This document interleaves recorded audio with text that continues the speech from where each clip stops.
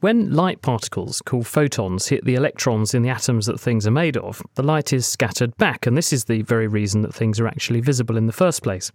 But now scientists at the University of Nebraska-Lincoln have created the brightest light on Earth, and they found at these sorts of energies, when substances are illuminated, something very exciting happens that could make a massive contribution to both healthcare and security. Izzy Clark spoke to Donald Umstadter about the light source he's made and what happens when it illuminates something. It's about a billion times brighter than the surface of the sun. In terms of power, it's got the power of all the Earth's electrical grid, but it's only on for a very short time.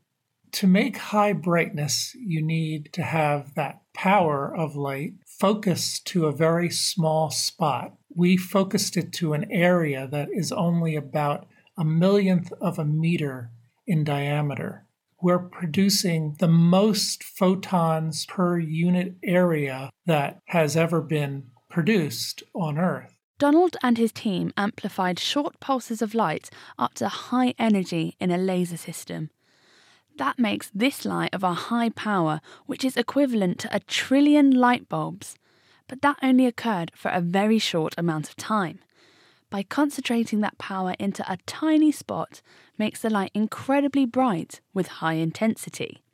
Next step was to aim this extremely bright light at a minute target, an electron. But how?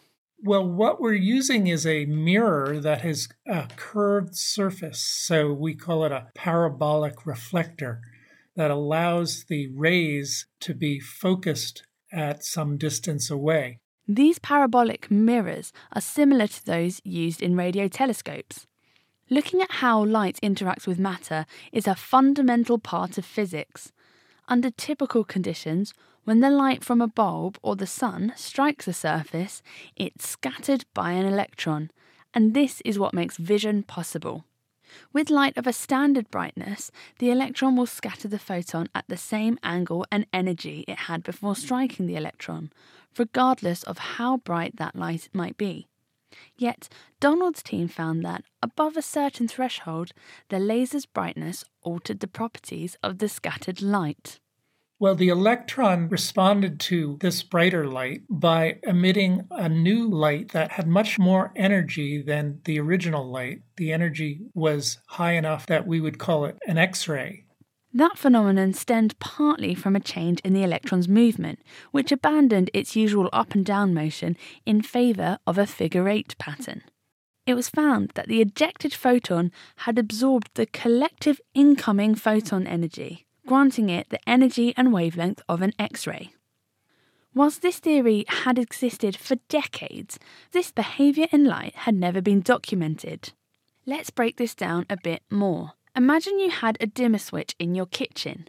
At low brightness, your table would appear dark, but as you turn up the switch, it gets brighter and more visible. This is what happens when we use standard light to see. But, hypothetically, if your dimmer switch was controlling this ultra-bright light, it's as though your table would have suddenly disappeared. The light waves that are being scattered back from the table have turned into X-rays, which we cannot see. But an X-ray scanner can, of course. The typical X-ray you get at a hospital is more like a light bulb than it is a laser, and so produces all frequencies of X-rays, and it produces them over all different angles. And most of those X-rays are wasted. X-rays can also give you cancer, and so the dosage has to be kept below a certain level. It turns out that the X-rays we produce good quality images with 10 times lower dose, and so they're much safer and better quality. X-rays are also used within security. Is there the possibility that we could use X-rays to improve security as well? We have shown that the X-rays we are producing this way can penetrate through very thick steel and still get a very good image of what is hidden behind that steel. There's a big concern that nuclear materials could be transported through cargo containers, and so it's very important to be able to inspect cargo containers for such threats in a rapid and non-destructive way. And that's what we've demonstrated with our X-ray source. Illuminating stuff. That was Donald Umstadter, and he was talking with Izzy Clark about the work he's just published in Nature Photonics.